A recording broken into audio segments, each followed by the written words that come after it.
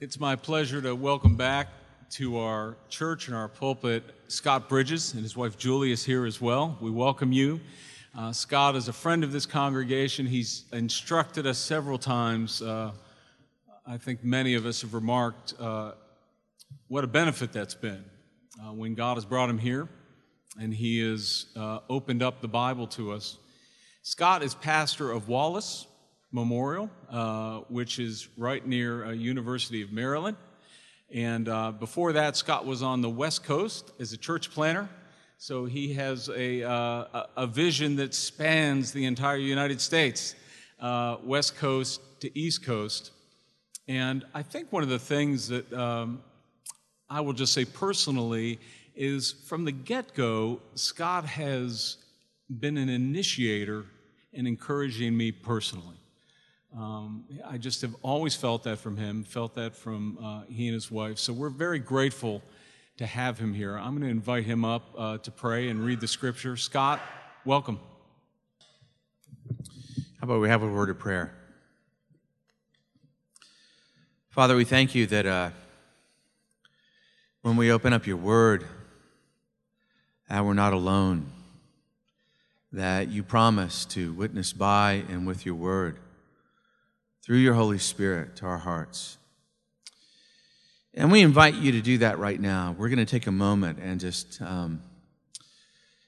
arrange ourselves under you and invite you to have your way with us.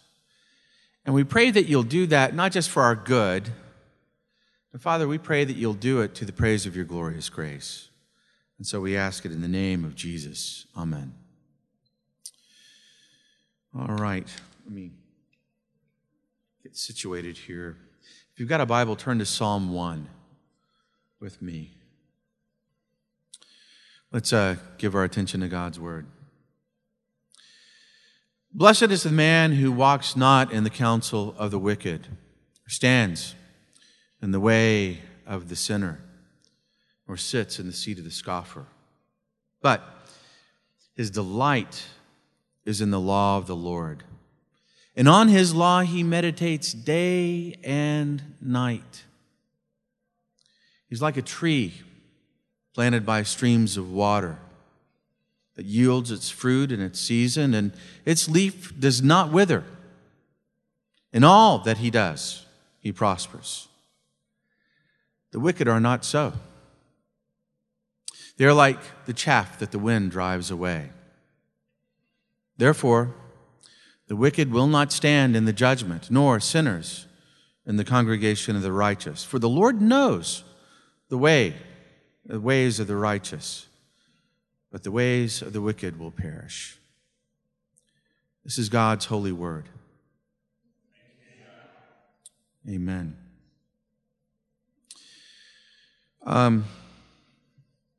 Eric is a good friend of mine. He is the pianist at our church. And before he, in another life, he was in the Marine Band and in the President's Own. And he was the chief pianist at the White House for the Reagan and then the Bush and then the Clinton administrations. So you can imagine he's a pretty phenomenal musician. One morning, on Saturday mornings, I get up early to go into the church and I edit my sermon then, try to get a cold cut. And Eric was there. I've never seen him there early on a Saturday morning. And I came into the sanctuary where he was playing, and he stopped, and we said good morning. And I said, what are you doing? He said, I'm practicing. And knowing what now you know about him, I said, you need to practice? And he got that look that some musicians get on their faces. I'm sure Cheryl would never get this look on her face, but it's kind of like, well, I have a craft where one never stops needing to strive for improvement or perfection. And he said, what are you doing here? I said, practicing. He said, you need to practice? And you get where this went. We talked about, in the end, what a joy it was to have both of us to have a calling in life where for the rest of our lives there's going to be a challenge to outdo ourselves, to continue to improve, to grow, to deepen in what we do. And it reminded me, it's around that time I read something about my favorite cellist, Pablo Casals. He died when he was 94, but without a doubt, he was the greatest cellist of the 20th century. And he practiced every day for hours until close to his death. And when he was 90 years old, somebody asked him, "Why do you do that?" And he said, "Because I think I'm still making progress." Now, I take us to Psalm 1, because here it is, the psalm to begin the prayer book of the Bible.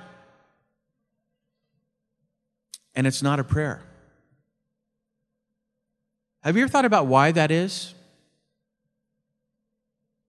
We need to think about that to get something from it, because I will tell you that prayer is the calling that all of us share, that we will always need to be practicing.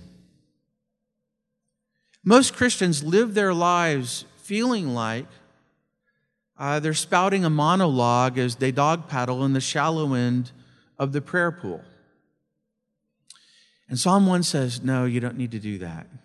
No, you don't need to do that. See, what I'm going to do is I'm going to teach you how to stop having a monologue, which is what a lot of Christians feel like. They start out kind of treating God like Jeeves the butler. Here's your list of things to do. And as they grow and deepen in their Christianity, they learn churchy ways to do a monologue, which is still kind of a variation on the theme.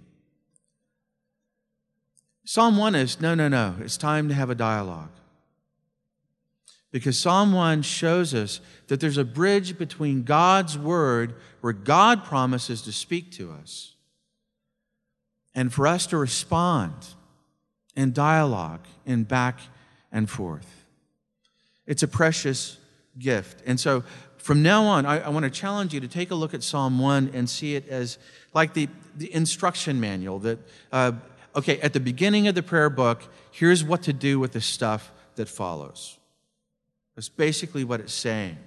As a matter of fact, D. Martin Lloyd-Jones, one of my favorite preachers, said one time about Psalm 1, that this psalm is an introduction, and therefore we can find in it the basic teaching and philosophy of the entire book. That is the book of Psalms. But it is at the same time, therefore, a very good introduction to and summary of the entire Bible. For the Bible has only one message in it. Hear this. One message. Men and women in their relationship to God. Men and women in their relationship to God and what God has done about us and our salvation.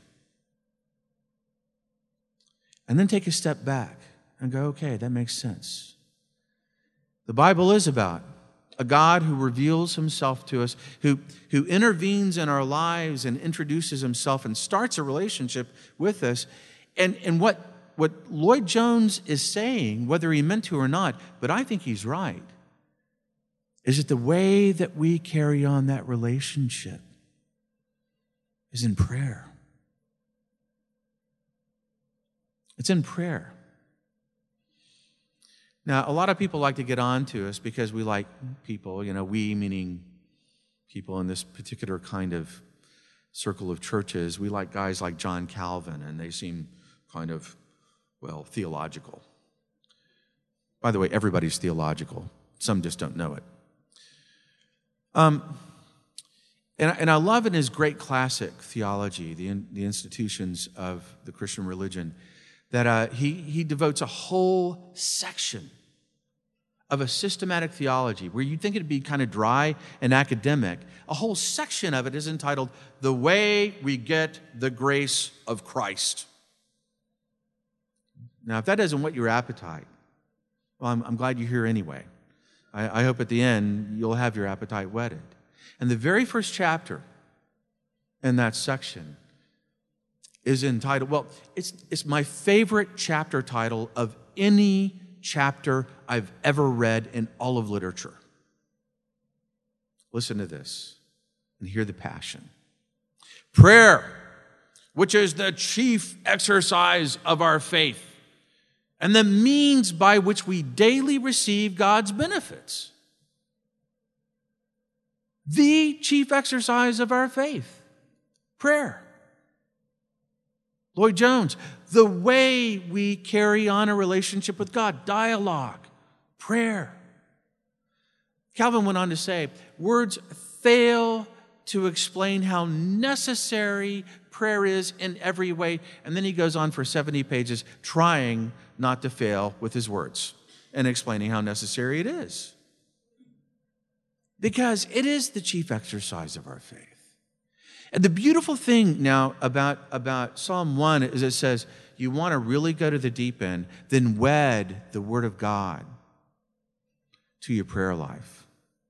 Let the Word of God have its way with you, that God's voice is speaking to you, and you interact, and it will take you places you've never been. It will have you praying things that you never would have prayed on your own. And it will benefit you in ways you cannot imagine. So, it's kind of a bit of a long introduction, but I want you to get wound up for it, because what we're going to try to talk about is what to do with Psalm 1. And Psalm 1 is very clear. It has a goal. Then it's instruction. It has means. And then it actually gives you a picture, the results that come from one way or the other of interacting with Psalm 1. So it's goals and means and then results. And so we need to understand that. And when we begin to understand that, then we're at a place to go, okay, I'm ready. What's the goal? And it starts with the very first word, blessed. Now, when you translate that word from the Hebrew into the Greek, and then you get it into the Latin, that's where we get the word beatitude. And so from the Greek and the Latin and the Hebrew, scholars want to try to translate that as, oh, how very happy. And I will tell you frankly, as a Presbyterian pastor, I'm pretty uncomfortable when people try to talk me into being happy about something. So what do we mean? Oh, how very happy. Well, the beautiful thing about it, because honestly, like with Jesus in the Sermon on the Mount and the Beatitudes, oh, how very happy are the poor in spirit. And you're going like, yeah, what? It doesn't make a lot of sense, but you let the context define what blessed is. And what we see here is that a blessed condition comes from three things that you do or don't do. You avoid, you embrace, and you practice. Let's talk about each of these in turn, but I think it's really important for us to understand that it puts feet on it. It's like, okay, I can handle that kind of blessedness. And the first one is avoid. And by the way, some of you might be saying, yeah, blessed is the man who walks not in the counsel, stands not in the way of the sinner, sits not in the seat of the scared. Okay, avoid, we get it, and that's what the Bible's about. It's just don't, and you'll be okay. That's not at all what's being talked about. You need to get beyond kind of that and understand a couple of things. First is that when there are negatives, particularly like in the wisdom literature where there's poetry, and the book of Psalms is, songs, so it's poetry, that it's a Hebrew literary device. It's a way that they express poetry, and they did it by contrast. This is no more pejorative than when you go to get a diamond and the jeweler shows it on a black velvet background. It's to make the goodness to shine out for the preciousness that it has innately of itself. And that's what's going on. But then what you see when you look at it is that there's a progression. And what we're having described to us is, blessed is the man who avoids a lifestyle, a particular kind of lifestyle. Because do you see the regression here? You're walking, and then you stop. And then you sit and you make yourself at home. And what's being said here is that over time, through innumerable choices that one makes every day, there's a lifestyle that gets set up. And blessed is the person who goes for another kind of lifestyle. And it's important for us to understand that. And you don't want to go that way. And so this isn't like, a God going around finding out who's having fun and walking with the counsel of the wicked and squashing them. It's you don't want to go down that road.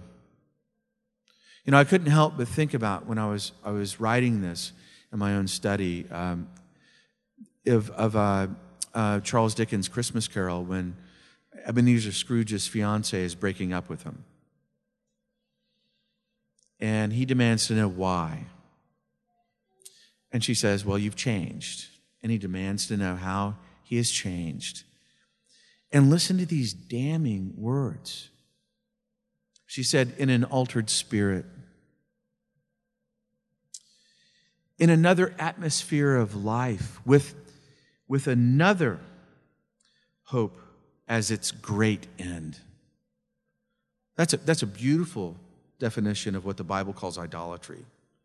Anything that gets an inappropriate amount of your affection or your attention or your allegiance.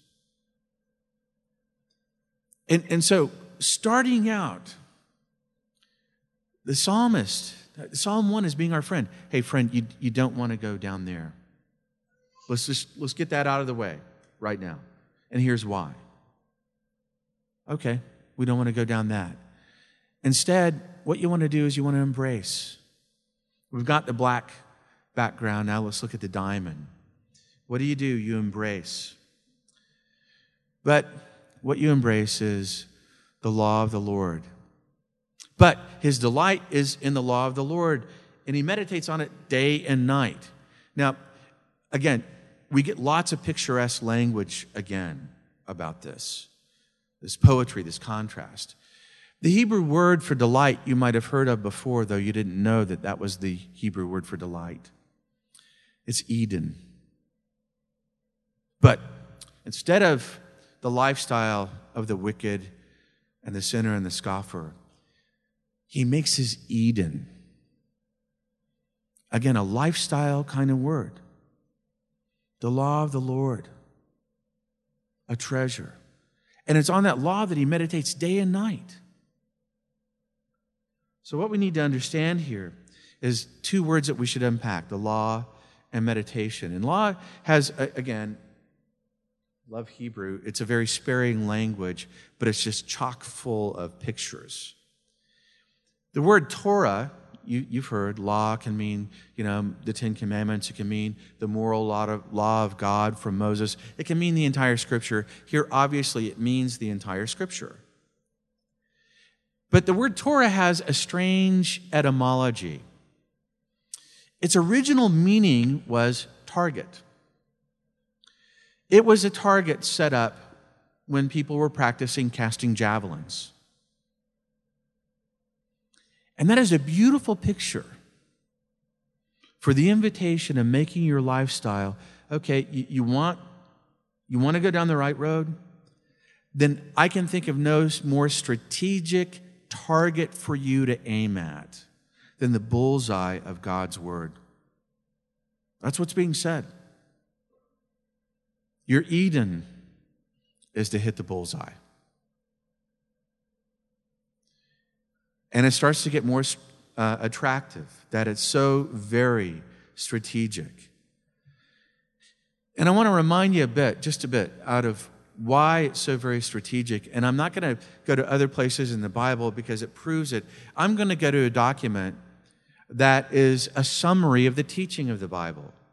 It's called the Westminster Confession of Faith. Some guys got together in the mid-1600s in Westminster Abbey, and they tried to answer Parliament's command to figure out or to explain what the church should look like and what the Bible teaches. And the very first chapter they had was the Bible. And I think that was really wise of them because, honestly, in Christianity, you don't have anything to talk about until you've got the Bible as your basis. And again, like Calvin, you tend to think of these guys as kind of academic and dry. At least I was dragged kicking and screaming into being not just a Presbyterian, but a Presbyterian minister. So I kind of had that pejorative view of them. And I thought it would be dry and academic. And I'm just stunned by how very supernatural, very reliant upon the supernatural. These guys were in describing why the Bible is so strategic. In the 5th paragraph of chapter 1, it says this: our full persuasion, that's ours, and assurance of the infallible truth and divine authority thereof, of the Bible, is from, hear this, is from the inward work of the Holy Spirit, witnessing by and with our hearts that it is indeed the Word of God. Paragraph 6, we acknowledge the inward illumination of the Spirit of God to be necessary for the saving understanding of such things as are revealed in the Word. Paragraph 10 speaks of the Holy Spirit speaking in the Scriptures. So what that means is, and this is why it's good to wed the Word and our prayer life together, is that when we open this book, we start a supernatural transaction. And if we attend, the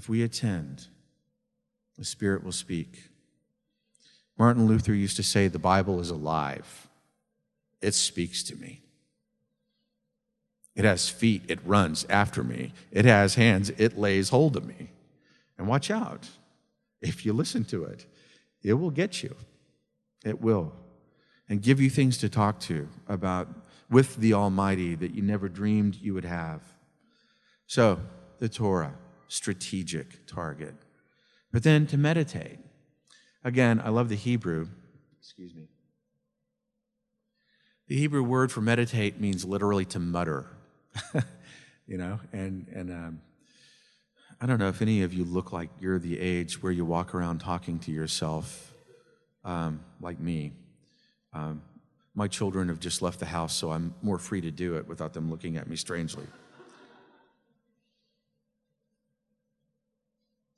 But again, Lloyd Jones, that pastor, brings up another kind of dimension for it, because it's not just muttering to God and talking to Him about things, but it's learning to take what He has to say to you and speak it to your own heart.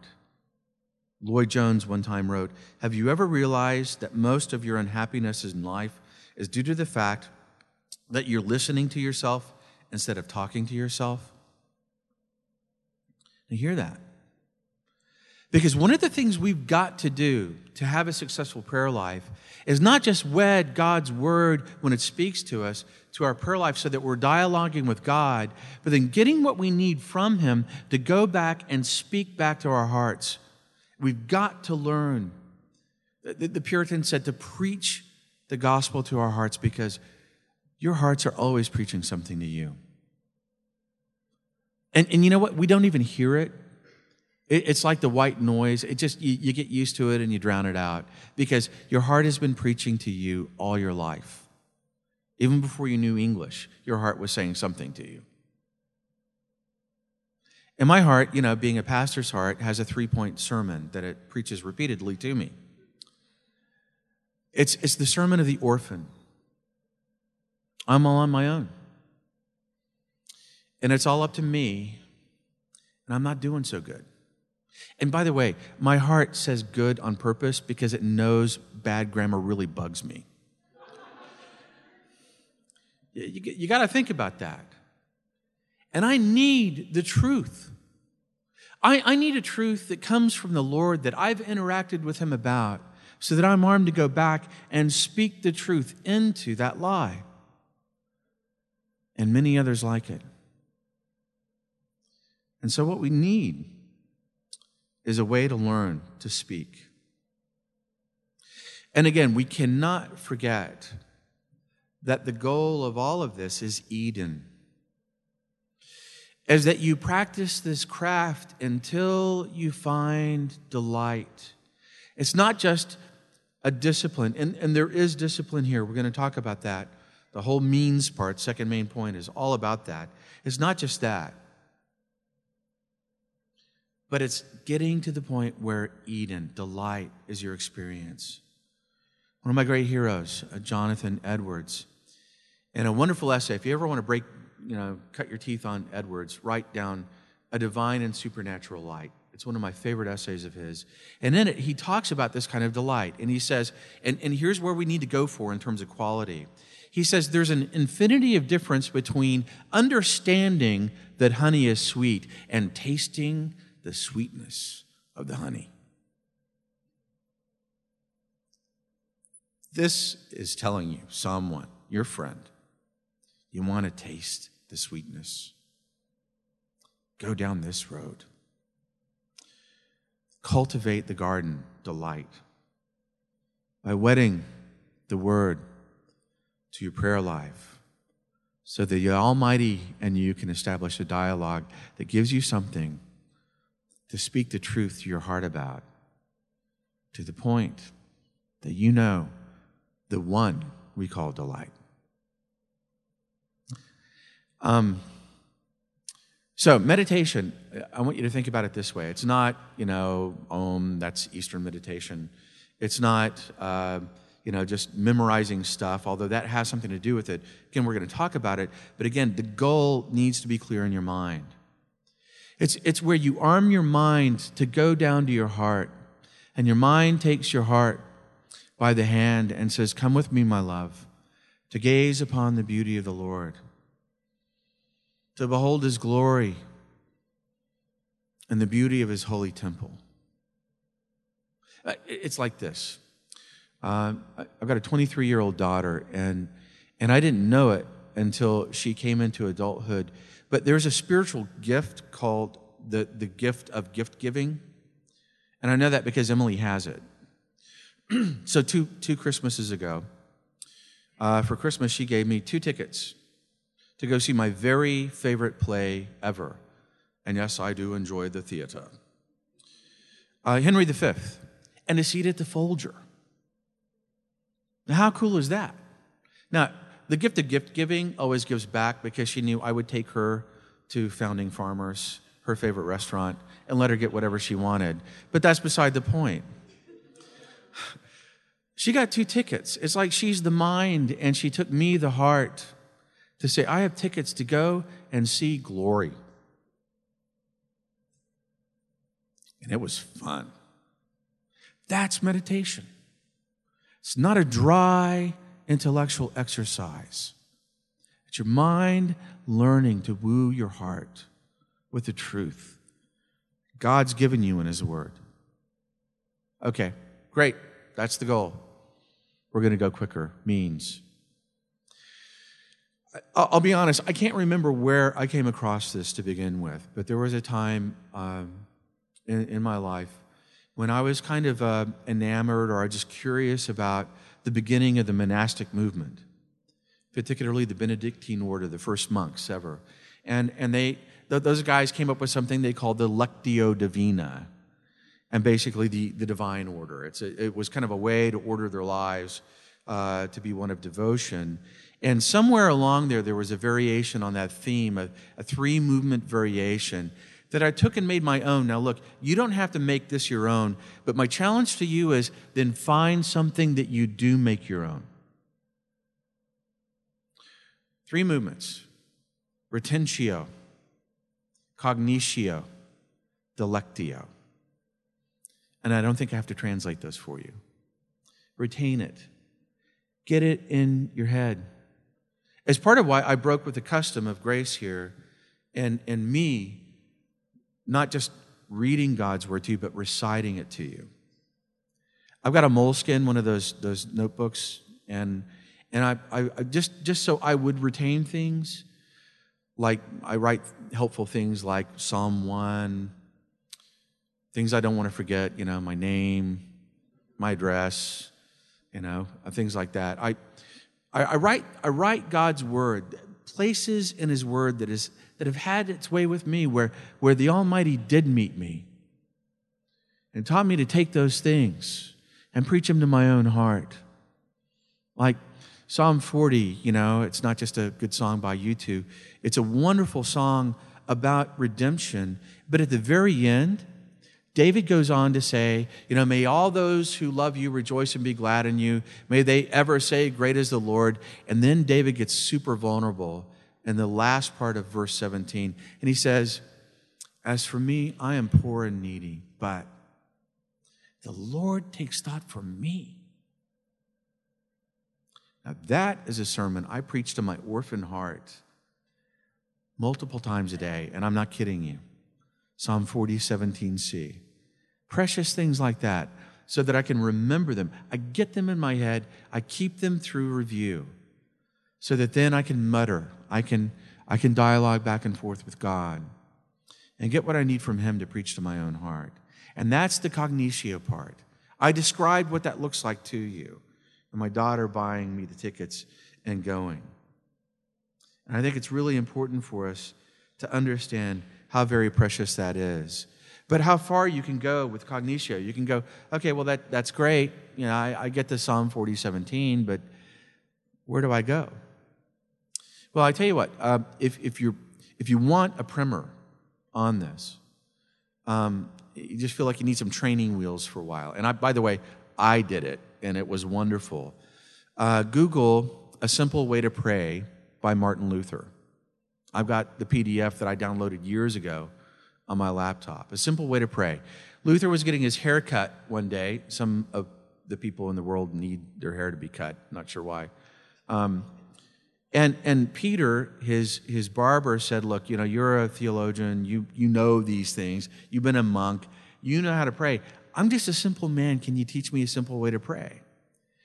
And what Luther does when he gets down to it is he teaches Peter, his barber, how to pray through the Lord's Prayer. And do you know how long you can take to pray through the Lord's Prayer? I'll just give you some ideas about the kinds of things I find myself praying about when I start to pray through the Lord's Prayer. I start with hour. And I can go for a long time with hour. Because I live in a very hyper-individualistic society like you did. As a matter of fact, the most hyper-individualistic society in the history of mankind. A sociologist, it was from one of the University of California system schools, I think, and I can't remember which one, probably Berkeley. He described American evangelical Christianity this way: as a large group of people gathered together at the same place, at the same time, to do their own thing. We don't understand what it is to belong to a body. We don't understand the privileges and take advantage of that. We don't understand the responsibilities we have. And that informs my prayer life a lot. As a pastor, I pray that all the time. I go an hour. I'm not on my own. One more thing to preach to my orphan heart. I have a family. I pick up this book and I read redemptive history, the story of God saving a people for Himself. And the people that He's saving for Himself, they're my people. They're my family. If you're a Christian, they're your family too. I belong. That's what we have here. And then our Father. Well, you know, you've heard my 3-point orphan sermon. How far can I pray through the fact that I have a Father? And that He's the Father of us all. And then I have to get in confession. You know, there was a guy, what was Wilson Benton? One doggerel, a pastor, a father in the faith to Glenn and Meg and Julie and me, who, you know how you hear something one time and it's with you for the rest of your life? He said, oh, to dwell above with saints we love, yes, that would be glory. But to dwell below with the saints we know, well, that's another story. But when it's my brothers and my sisters who aren't necessarily worthy of my love, it really changes the way I look at them and calls me back to forgive them from my heart. Did you see how far you can go down? I'm just talking to you about the things that I find God bringing me to pray about that normally I wouldn't pray about. And that's cognitio. So, A Simple Way to Pray by Martin Luther. So that's something where you can go. And I want to motivate you. In a couple of ways. One, well, just this way. A few weeks ago, I was not feeling well at all, and my doctor was out of town, and I was desperate enough to go to one of those, I call it a doc in the box, you know, kind of one of those Insta doctors kind of thing. And I was diagnosed with double lung pneumonia. And the woman that was taking care of me, it was very early in our conversation when we realized that she was my sister in Christ, and we had a great talk. She found out I was a pastor, and she thought that was a wonderful thing. She's from Uganda. And she said something to me. She said, "It is so important," speaking of my vocation, my calling, "it is so important to have a noble purpose for the days we have been given." And I said, "Well, Dr. Osiri, you've got a noble purpose for the days that you've been given." And she acknowledged that and thanked me. And she said, "But I need to tell you, Pastor, that I've just completed another more noble purpose." I was like, "What?" She said, "Well, I come from a small tribe in Uganda. And we grew up, in the Church of England, the Anglican Church, very conservative in Africa. And but there are no hymns in my mother tongue. So I got some friends together with me, and we began to translate the hymn book we grew up with into our mother tongue. And I just recently finished the best one for last, and it was the hardest one to do. It's so hard to get the poetry right in our language and still keep the meaning. I said, well, what was the best one? She said, Amazing Grace. And when I sang it by myself, it changed me forever. And that's a noble purpose. What God is saying to you through Psalm 1 is, Eden. The noblest purpose is to live in relationship with Him, to make that your delight, and here are the means by which you can do that and cultivate it for the rest of your life.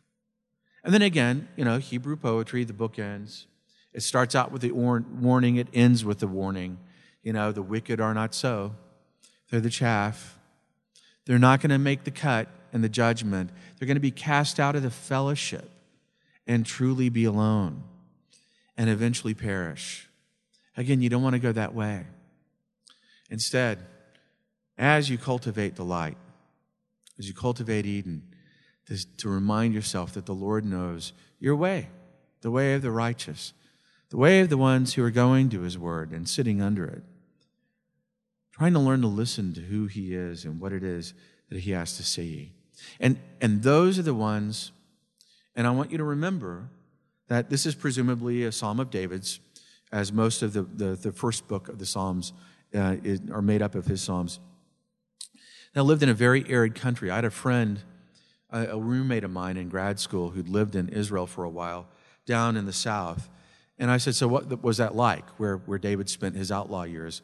And he said, well, imagine living life sitting in an oven that's been turned on with somebody blowing sand through a hairdryer in your face all the time. I think that's a great definition of arid. And so it means a lot when it says that here's this tree that, the fruit comes when it's supposed to. And the leaf doesn't get yellow when the hairdryer is blowing sand in its face, because it's got a stream. And again, he meditates day and night. How often does a tree take a sip from the water of the stream that it's rooted by?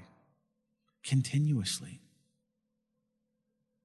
I couldn't help but be reminded of something. I did a lot of growing up on my grandparents' ranch and dairy farm in Oklahoma. And my grandfather got back from World War II, and he built the whole ranch with his own hands.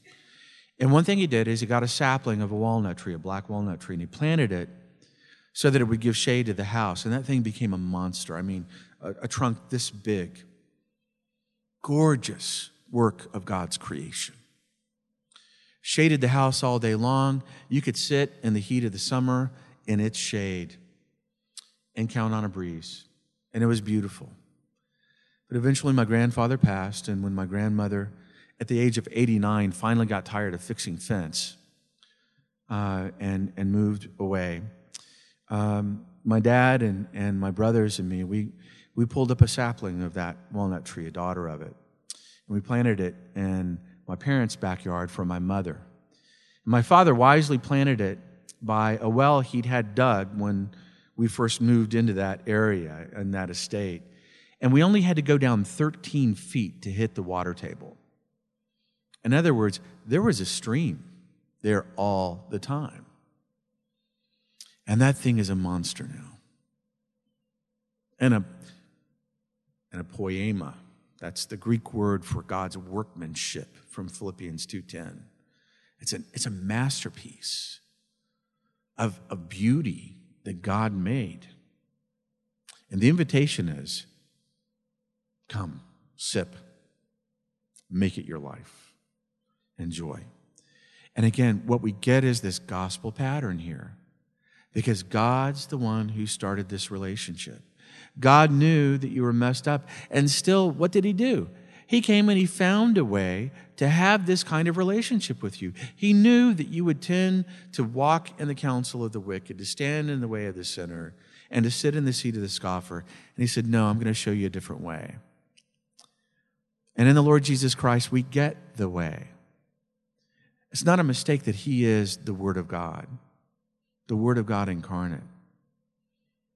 And that when we dig deep and we swim in the deep end of the pool of prayer, we meet somebody there. And it's him, the Lord of grace. The Lord who paid a price to have a relationship with you. That is a foundation for Eden, for delight. Let's give him thanks. Well, we do want to give you thanks, Father, that you gave us your word and you told us how to use it in Psalm 1. Father, we look forward to the dialogues that we're going to have. We thank you most of all that your word was not content to sit in a book, but became a man and walked among us and took on the penalty for our wickedness, that we could know what it is to live in the land of delight. We thank you, and we ask that you would take us by the hand and guide us through your word. In the name of Jesus, the Word of God. Amen.